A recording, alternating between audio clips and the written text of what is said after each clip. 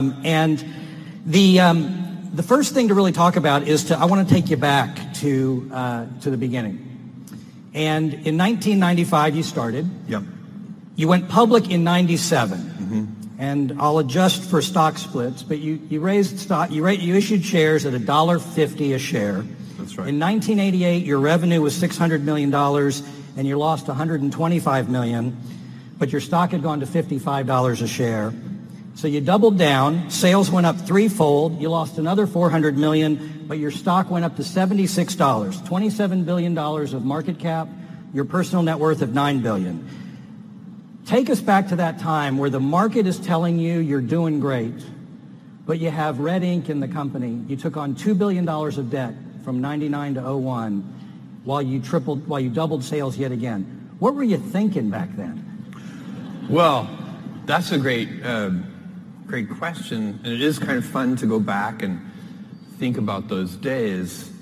In those days when we had, I don't know, when I started the company and it was just one person, and then there were 10 people, and today there are almost 600,000 people. So there's a lot of change.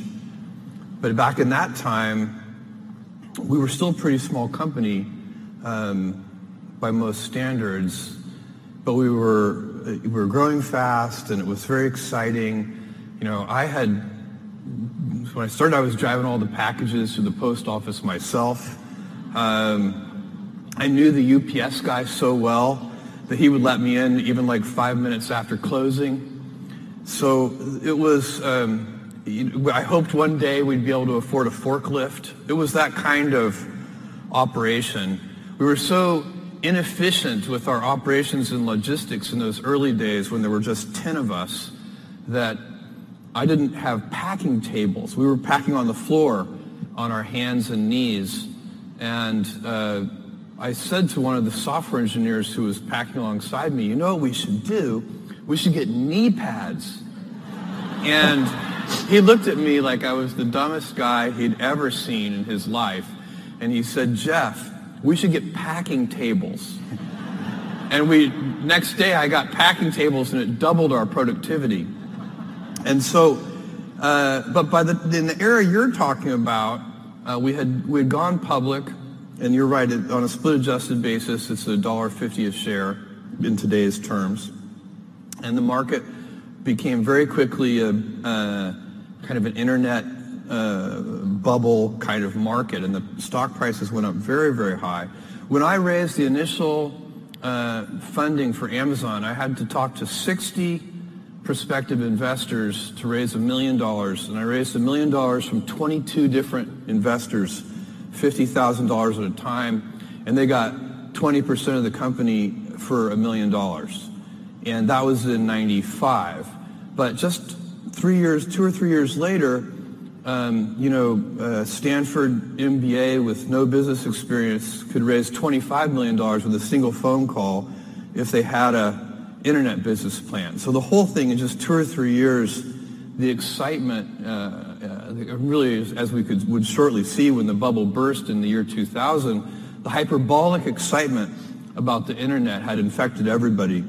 And I knew that we had I liked our business, and I liked the fundamentals of our business, but I also knew that the stock price was disconnected from what we were doing on a day-to-day basis. And so I was always preaching. We would have all-hands meetings, and it was a small number of employees at that time, but probably, in '97, I think we would have had a few hundred employees.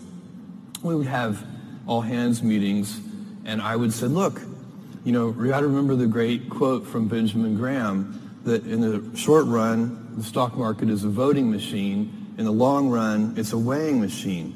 So don't think about the daily stock price, because it was going up every day. The stock price was going up. And I didn't want, because all the employees had stock options, and I didn't want them counting their success that way. And so I would say, look, when the stock is up 30% in a month, don't feel 30% smarter, because when it's down 30% in a month, then you're going to have to feel 30% dumber, and it's not going to feel as good. Right.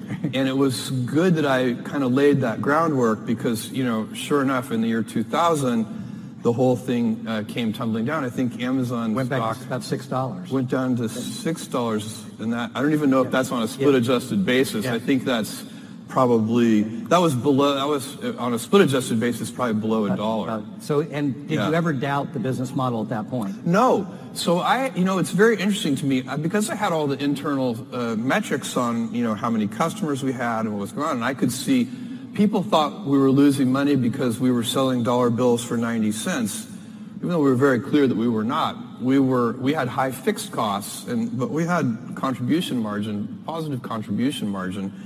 And I just knew that it was a fixed cost business, and as soon as we reached a sufficient scale, we would have a very good business. And so that was that understanding of the fixed nature of our expenses relative to physical world retail is what led us to have the get big fast strategy. We knew that it would be that our economics would be very much improved if we could have a sufficient scale. So we worked hard on that. And so at that time, you're preaching the benefits of e-commerce and really disintermediating the business. So fast forward to today. Now we have content. We have physical Amazon stores. We have Amazon cashierless stores, which we used to call shoplifting. And then now it's shoplifting without the jail time. That's right. And then buying Whole Foods here from a Texas company. So how does that fit together, your vision, and then how do you manage these disparate businesses with different cost structures now? Yeah. Well, and by the way, just finishing up a little on that prior point before I answer that question, and also with the memory of Barbara Bush in all of our minds, I think part of, a lot of people in this room are entrepreneurs, started their own businesses, done various things, taken risks of various kinds. And I think one of the precursors, one of the foundational things to being able to take risk is to have had some kind of support from somebody. You have to have some mentors. You have to have somebody who loves you. These are the kind of things that build up and allow you to kind of, jump off into uncharted terrain and do something new because you have a support system of one kind or another. And I certainly did. So for me, I just want to point out that I feel very strongly that I've won a lot of lotteries. Amazon is one of the lotteries that I've won, but I had a big lottery with my parents. My dad is a Cuban immigrant. He came here when he was 16 years old, didn't speak any English. He's a great guy, and my mother had me when she was 17 years old. So she was a pregnant 16-year-old in Albuquerque, New Mexico, in high school, which was not cool. And she made it work, and her parents, my grandparents, helped her with that whole thing and made that all work. And if you don't get that kind of support somehow, it doesn't have to be your parents. Sometimes people get lucky. It's a grandparent or it's a friend or a family friend or a teacher. It can be somebody. But you need that. Somebody has to step into your life. And that's a lottery that I suspect a lot of people in this room have also won, just like me. So the question is, Amazon Go. And all the we do so many different things. So this is the question I sometimes get. How can you do so many different things? Why don't you stick to the knitting? The kind of traditional advice would be to stay focused and keep the business simple. And the way I think about this is we actually do stick to one thing. It's just not described. It's not the business itself. We do web services, which is big enterprises buying compute services from us, and we have our retail business, and we have Amazon Studios, which is making original content, and Amazon Go, the things you listed. So, but the cultural thread that runs through all of these things is the same. We only have a few principles at Amazon, kind of core values that we go back to over and over again. And if you looked at each of the things that we do, you would see those run straight through everything. So the first one, and by far the most important one, is customer obsession.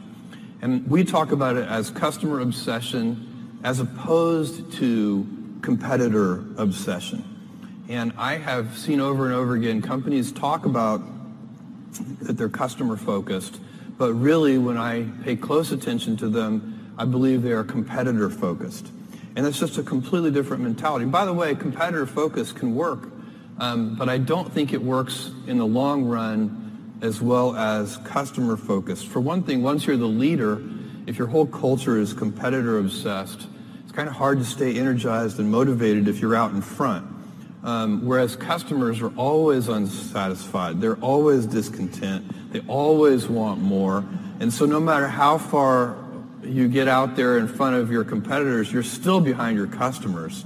So they're always pulling you along. So customer obsession is a deep principle that underlies everything we do. Another one is eagerness to invent. So we love to pioneer. And when we have done, by the way, whenever we have tried to do something in a kind of Me Too fashion, we have failed at it. We need to have something that is differentiated, unique, something that customers are going to like, that we're kind of leading with. So that's another element that works for us. And then another one is long-term thinking. We are willing to take some time and be patient with our business initiatives, and that runs through everything. So a lot of our competitors might have 2 to 3 year kind of time frames, and we might have more of a 5 to 7 year sort of time frame. And then the last one, operational excellence. So literally, how do you have high standards around, identifying defects, fixing defects at the root, all of those kinds of things that lead to what I think also can be in a simpler way just stated as professionalism, that you want to do things right just for the sake of doing them right. So let's talk about that with another, I guess this is a corollary. Now that you have about 600,000 employees, I calculated you're adding about 250 people a day. You've mentioned that you're trying to fend off day two. Yeah. And you've said that day two is stasis, followed by irrelevance, followed by excruciatingly painful decline, followed by death. That is why it is always day one. Yeah. How's that work? Well, so day one, this is a phrase that we use at Amazon all the time. I've been using it in my first annual shareholder letter from 20 years ago. And we say it's always day one. And it needs to be day one for the reason that you just mentioned. And so the real question for me is, how do you go about maintaining a day one culture? It's great to have the scale of Amazon. We have financial resources. We have lots of brilliant people. We can accomplish great things. We have global scope. We have operations all over the world. But the downside of that is that you can lose your nimbleness. You can lose your entrepreneurial spirit. You can lose that kind of heart that small companies often have. And so if you could have the best of both worlds, if you can have that entrepreneurial spirit and heart, while at the same time having all the advantages that come with scale and scope, think of the things that you could do. And so the question is, how do you achieve that? The scale is good because it makes you robust. A big boxer can take a punch to the head. The question is, you also want to dodge those punches. So you'd like to be nimble. You want to be big and nimble. And I find there are a lot of things that are protective of the day one mentality. I already spent some time on one of them, which is customer obsession. I think that's the most important thing. If you can, and it gets harder as you get bigger. When you're a little tiny company, say you're a 10-person startup company, every single person in the company is focused on the customer. When you get to be a bigger company, you've got middle managers, and you've got all these layers, and those people aren't on the front lines. They're not interacting with customers every day. They're insulated from customers, and they start to manage not the customer happiness directly, but they start to manage through proxies like metrics and processes, and some of those things can become bureaucratic. So it's very challenging. But one of the things that happens is the decision-making velocity slows down. And I think one of the reasons that happens is that people, all say junior executives inside the big company, start to model all decisions as if they are heavyweight, irreversible, highly consequential decisions. And so even two-way doors, you make a decision, it's the wrong decision, you can just back through the door and try again. Even those reversible decisions start to be made with heavyweight processes. And so you can teach people that these pitfalls and traps, and then teach them to avoid those traps. And that's what we're trying to do at Amazon, so that we can maintain our inventiveness and our heart and our kind of small company spirit, even as we have the scale and scope of a larger company. So 600,000 people, small company, which that's a trick. So I know the Bush Center, we focus on leadership. And I know that you're also a voracious reader. And you're fond of a book by Nassim Taleb called The Black Swan. Yeah, sure. And it's about human tendencies to reduce things to anecdotal stories. And to shield us from sort of the randomness of the way things actually happen. Building narratives. Yeah. And how we humans can that? create a narrative around anything. To connect any sequence of facts, we can create a narrative. So how do you infect that throughout the whole organization when you have that many layers? Well, I think that, what I would say about that, it's really a little different from the way that Black Swan talks about anecdotes, the way you're talking about. But I'm actually a big fan of anecdotes in business, not building a narrative structure around them necessarily, but I still have an email address that customers can write to. I see most of those emails, and I don't answer very many of them anymore, but I see them, and I forward them. Some of them, the ones that catch my curiosity, I forward them to the executives in charge of that area with a question mark. And that question mark is just a shorthand for, can you look into this? Why is this happening? What's going on? And what I find is very interesting, because we have tons of metrics. We have, weekly business reviews with these metric decks, and we know so many things about customers and their whether we're delivering on time, whether the packages have too much air in them and wasteful of packaging and so on. We have so many metrics that we monitor, and the thing I have noticed is that when the anecdotes and the data disagree, the anecdotes are usually right. There's something wrong with the way you're measuring it. And that's why it's so important to keep you need to run something where you're doing, shipping billions of packages a year. For sure, you need good data and metrics. Are you delivering on time? Are you delivering on time in every city? Are you delivering on time to apartment complexes? Are you delivering on time in certain countries? You do need the data. But then you need to check that data with your intuition and your instincts. And you need to teach that to all the senior executives and junior executives, too. So if you're not answering your emails, can you give us your cell phone, maybe a text? Sorry. Oh, my God. Still have the 2 pizza rule and no PowerPoints? Oh, yeah, the 2 pizza team. We try to create teams that are no larger than can be fed with 2 pizzas. We call that the 2 pizza team rule. No PowerPoints are used inside of Amazon. So every meeting, when we hire a new executive from the outside, this is the weirdest meeting culture you will ever encounter. And new executives have a little bit of, culture shock in their first Amazon meeting, because what we do is somebody for the meeting has prepared a 6-page memo, a narratively structured memo that is got, real sentences and topic sentences and verbs and nouns, not just bullet points. And it lays out and supposed to create the context for what will then be a good discussion.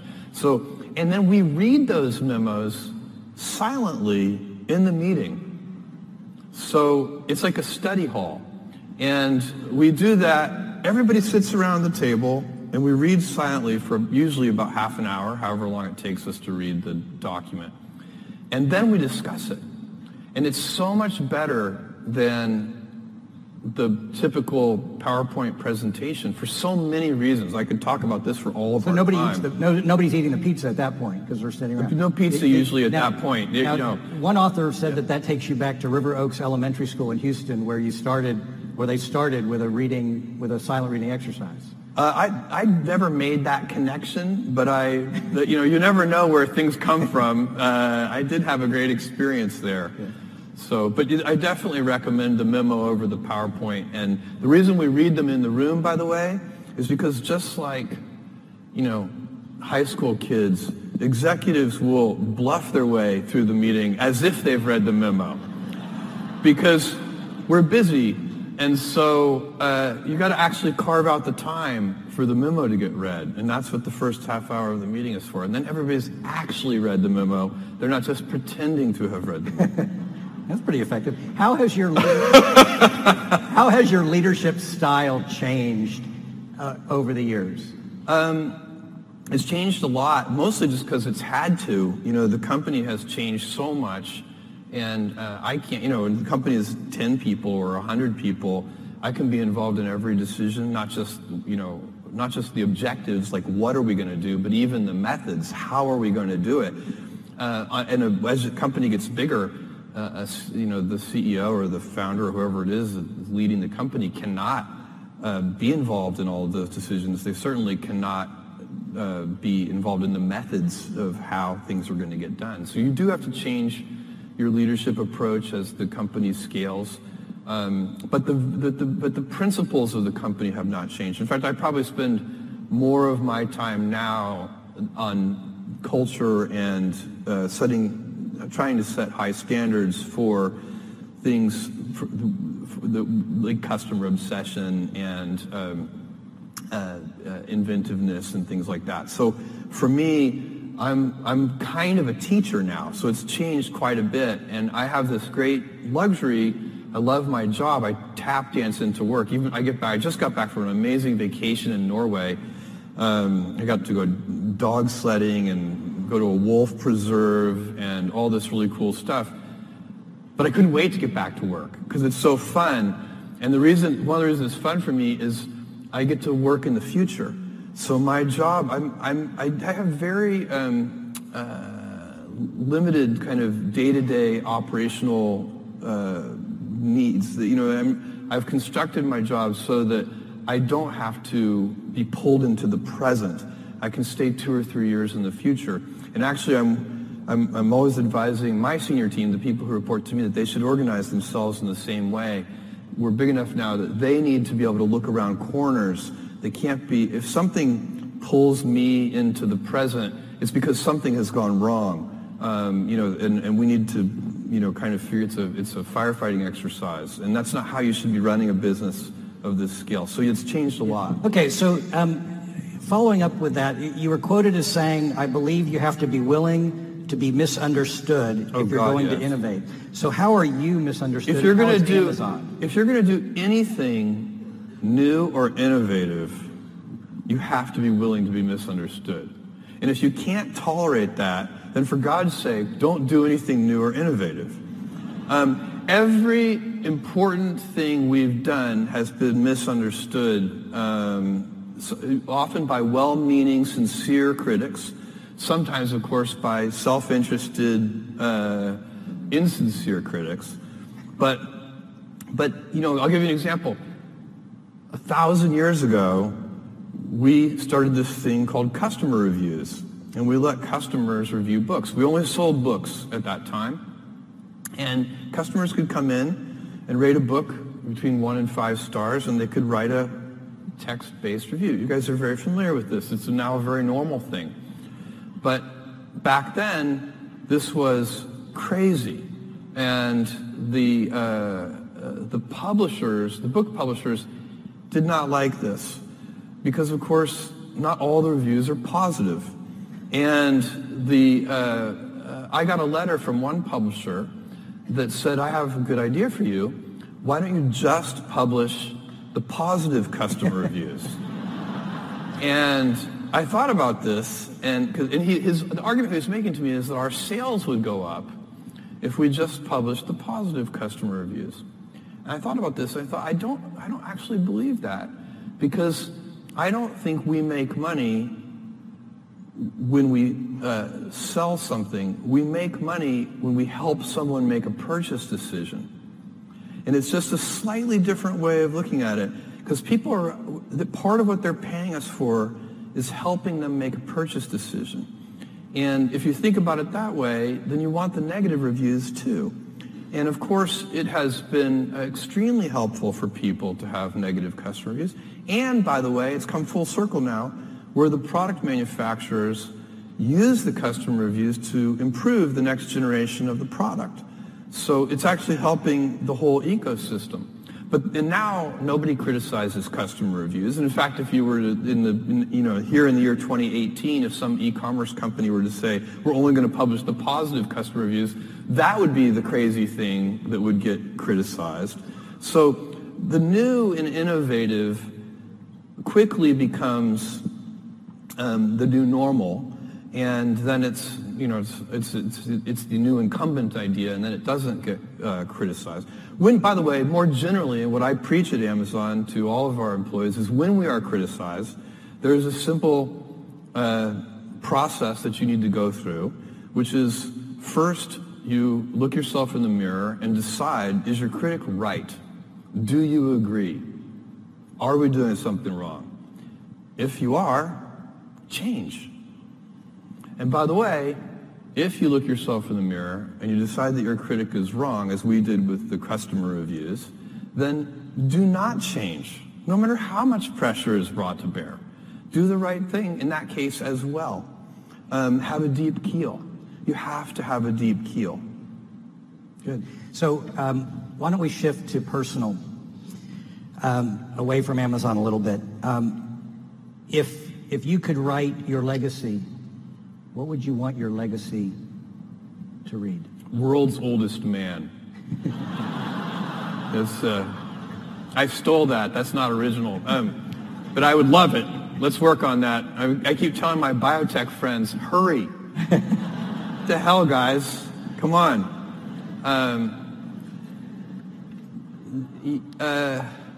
I don't know. I'm probably, if you think long term, and I can talk about this at great length, but long term, if you take a really long run view, many decades, maybe even a couple of hundred years, I think the most important work that I'm doing, and I get increasing conviction on this with every passing year, is the work I'm doing at Blue Origin on space travel. Okay. Well, why don't we talk about that? Okay. Because I think from a vision standpoint, I think people should appreciate the horizon that you have. So let's talk about your I'll call it your near-term objectives. Let's say 75 years, and then your long-term objectives 100 to 300 years from now. Well, so first of all, you don't choose your passions choose you. And all of us are gifted with certain passions, and the people who are lucky are the ones who get to follow those things. And I always advise our young employees, I meet with interns and so on, you can have, and my kids too, you can have a job, or you can have a career, or you can have a calling. And if you can somehow figure out how to have a calling, you have hit the jackpot, because that's the big deal. And most people don't ever get there.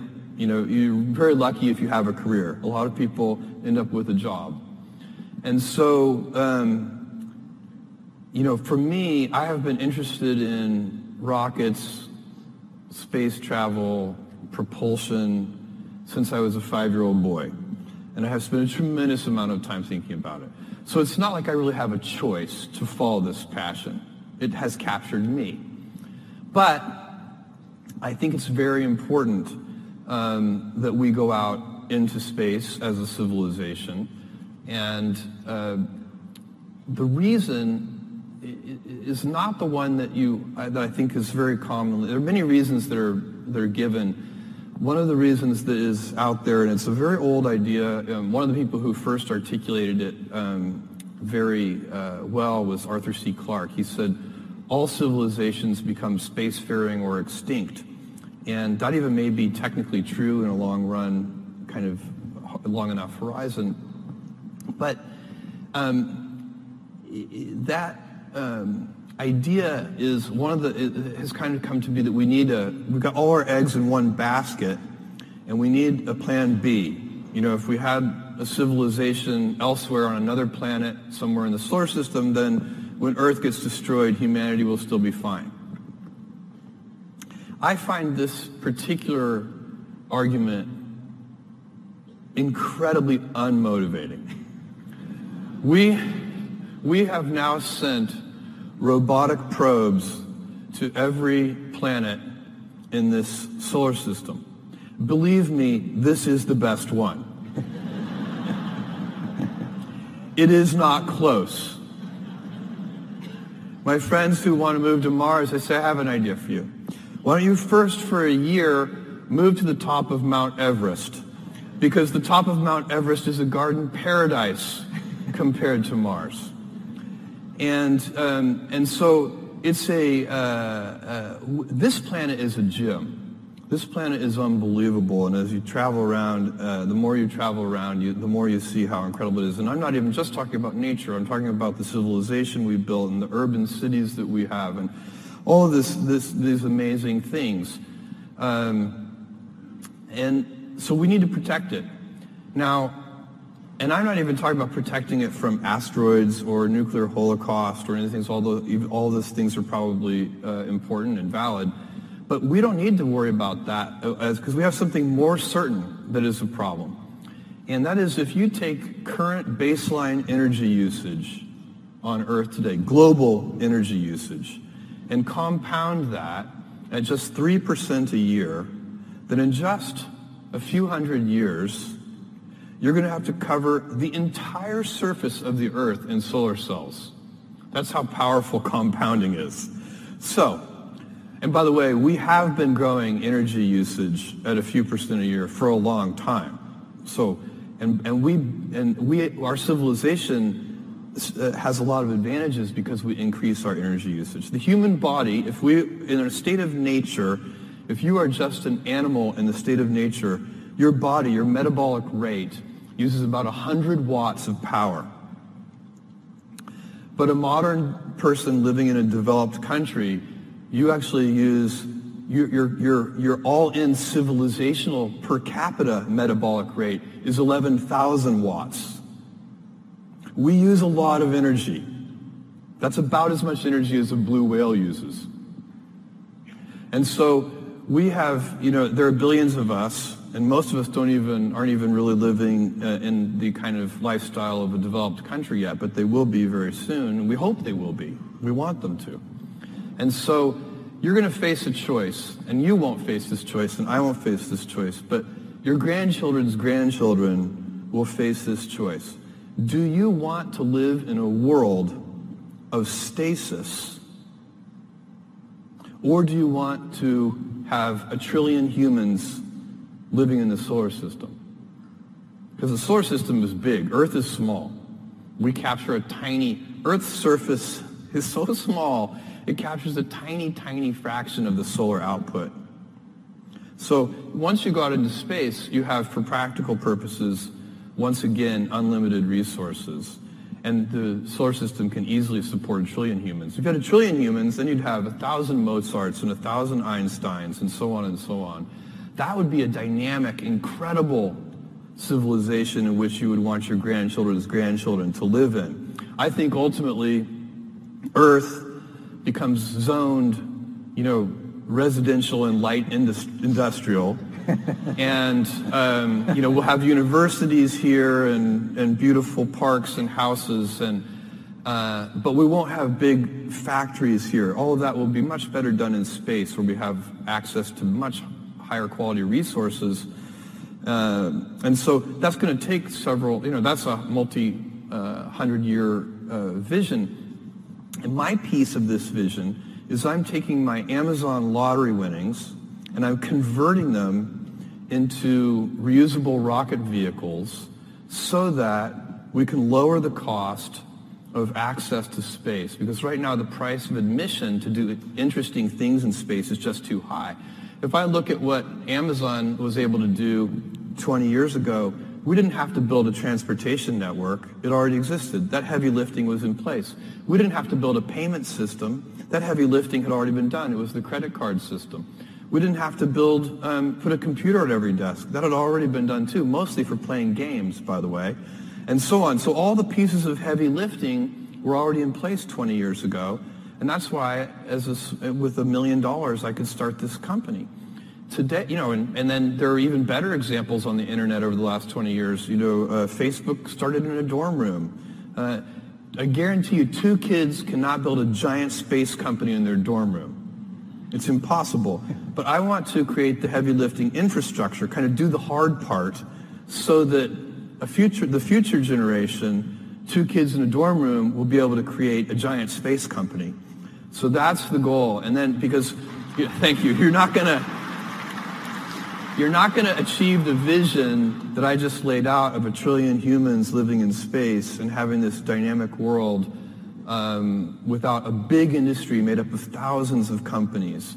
But it has to start with making the vehicles much more productive. And right now, you use a rocket once and you throw it away, and that is just a very expensive way to do business. So can I talk then about another element to get you to discuss your vision? This may not be germane to the work you're doing, but you are one of the great thinkers.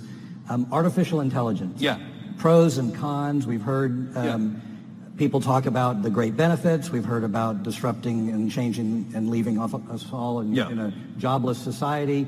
We've heard autonomous weapons are a disaster. Yeah. Where do you fall on your vision of where artificial intelligence is going to go, and also some of the more cautionary, and also some of the benefits? Well, you mentioned a few things there. Each of those is worth visiting because they're different. I think autonomous weapons are extremely scary. I think it's a big, and you, by the way, do not need general AI. So right now, the things that we know how to do, you should think of those things as what is called narrow AI. Things like machine vision and so on. To build incredibly scary autonomous weapons, you do not need general AI. The techniques that we already know and understand are perfectly adequate.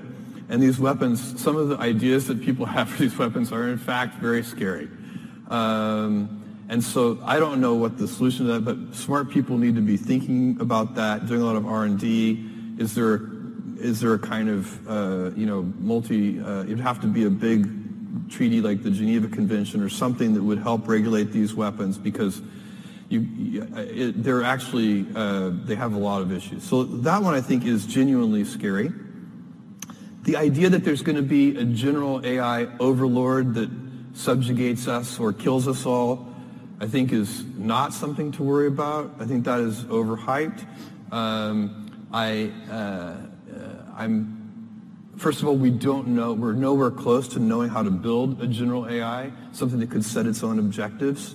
We have no idea. We don't even, it's not even a valid research area. We're so far back on that one. So I think that's a very long-term prospect that it could even happen. But second of all, I think it's unlikely that such a thing's first instincts would be to exterminate us. That would seem surprising to me. Maybe unemploy us. Much more likely it will help us, because we're perfectly capable of hurting ourselves. Maybe we could use some help. So I'm optimistic about that one, and certainly don't think we need to worry about it today. And then the jobless, is AI going to put everybody out of work? I am not worried about this. I find that people, all of us, I include myself, we are so unimaginative about what future jobs are going to look like and what they're going to be. If I took you back in time 100 years, when almost everyone was a farmer, and I told, we're at some big farming convention or something, and I say, in the year 2018, there is going to be a job occupation called massage therapist. They would not have believed you. And in fact, I was telling this story to a friend, and they said, Jeff, forget massage therapist. There are dog psychiatrists. And I went. You probably find one on Amazon. I went and looked that up on the internet. Sure enough, you can easily hire a psychiatrist for your dog. And so, there is. We humans like to do things, and we like to be productive, and we will figure out things to do, and we will use these tools to make ourselves more powerful. And in fact, what I predict is that jobs will get more engaging. Yes. Because you have to remember, a lot of the jobs today are quite routine. They are not necessarily anybody's, as I said before, career or calling. And so I predict that because of artificial intelligence and its ability to automate certain tasks that in the past were impossible to automate, that not only will we have a much wealthier civilization, but that the quality of work will go up very significantly, and that a higher fraction of people will have callings and careers relative to today. So can I bring you back down to the present a little bit, and then I'd be remiss if I didn't use some of our time on your personal purchase of the Washington Post. Yeah. So you buy the Washington Post a few years ago. Is it going the way you thought it would go? Much better, much faster.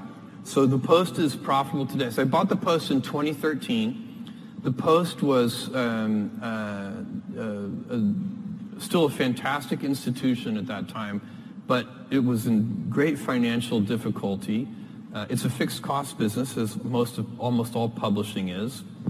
And their revenues over about 6 years, from sort of 2007, 2008 to 2013, had been cut in half, from $1 billion a year to $500 million a year. And that, in a fixed cost business, puts a tremendous amount of pressure on the business. They had needed to reduce the size of the newsroom, lay off reporters, and it was very difficult. And Don Graham, whose family had owned the paper for a long period of time, he contacted me through an intermediary, actually. We'd known each other probably for almost 20 years, actually. And I was very surprised, but he said that he was interested in selling the paper. And he wanted to, I said, look, I'm not the right buyer, Don, because I don't know anything about the newspaper business. And he said, we don't need any of that. We've got lots of people who understand the newspaper business. We need somebody who understands the internet better. And this was a great act of love of Don's, because the paper had been their family for a long time, and he cared more about the paper than he cared about his ownership of it. And if any of you know him, he's an incredible gentleman, just a wonderful guy. And so over several conversations, he finally convinced me that I could help. And then I had to convince myself of a couple of things. One was, did I really believe it was an important institution? And that for me was a very quick gate to get through. I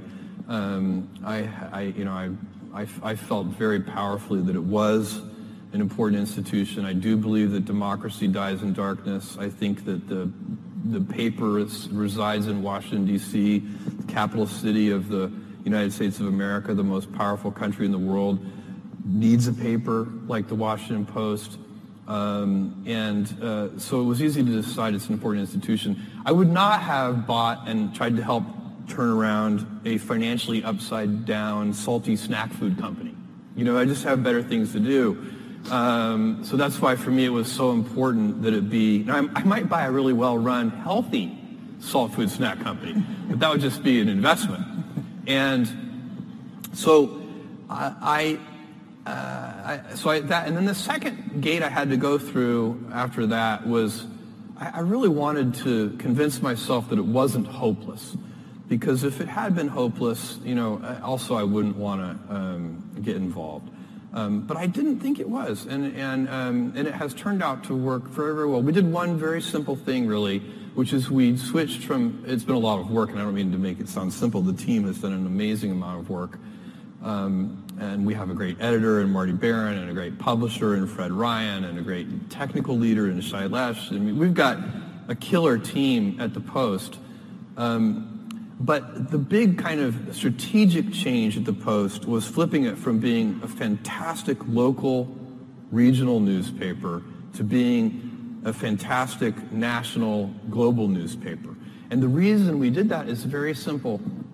The internet took away so many gifts from newspapers. Mostly they're kind of local ad monopolies and so on. Like, the internet just dissolved all of the gifts that newspapers had. But the one gift that it brought to the table for newspapers is almost free global distribution, because you can do it digitally.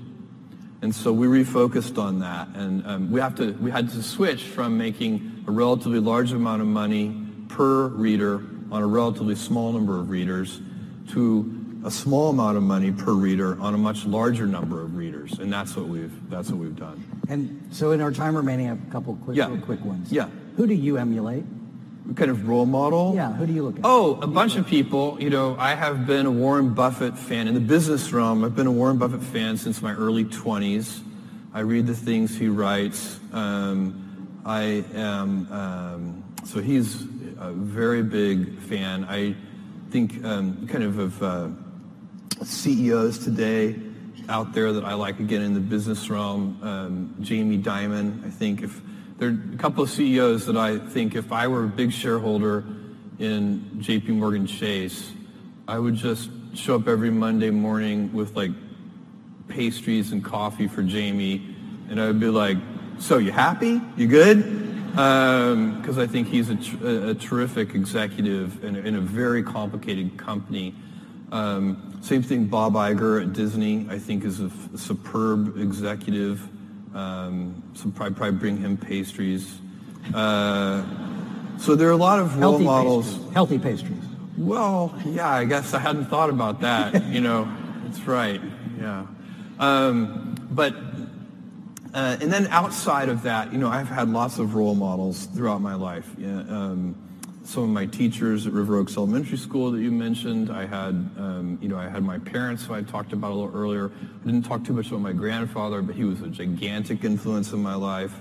I had the great good fortune, because my mom was so young, my grandparents would take me every summer, starting at age 4, every summer, kind of to give her a break, really, for the whole summer. So I'd be with my grandparents, and on their ranch in Cotulla, Texas, which is halfway between San Antonio and Laredo. We lived in Houston, and so we would make the 5-hour drive out to Cotulla. They'd drop me off, spend a couple of days there, then they'd go back to Houston. I'd spend the summer. And I went every day to the ranch with my grandfather to help. Now, a 4-year-old boy on a ranch in South Texas is not a lot of help. But I didn't know that. I thought I was helping, and then by the time I was 16, I actually was helping.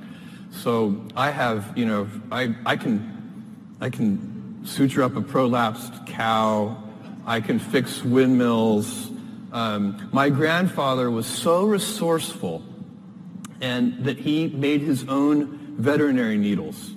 He would take a little piece of wire and pound it flat with like a oxyacetylene torch, and then drill a little hole through it, and then we did all of our own veterinary work. Some of the cattle even survived, and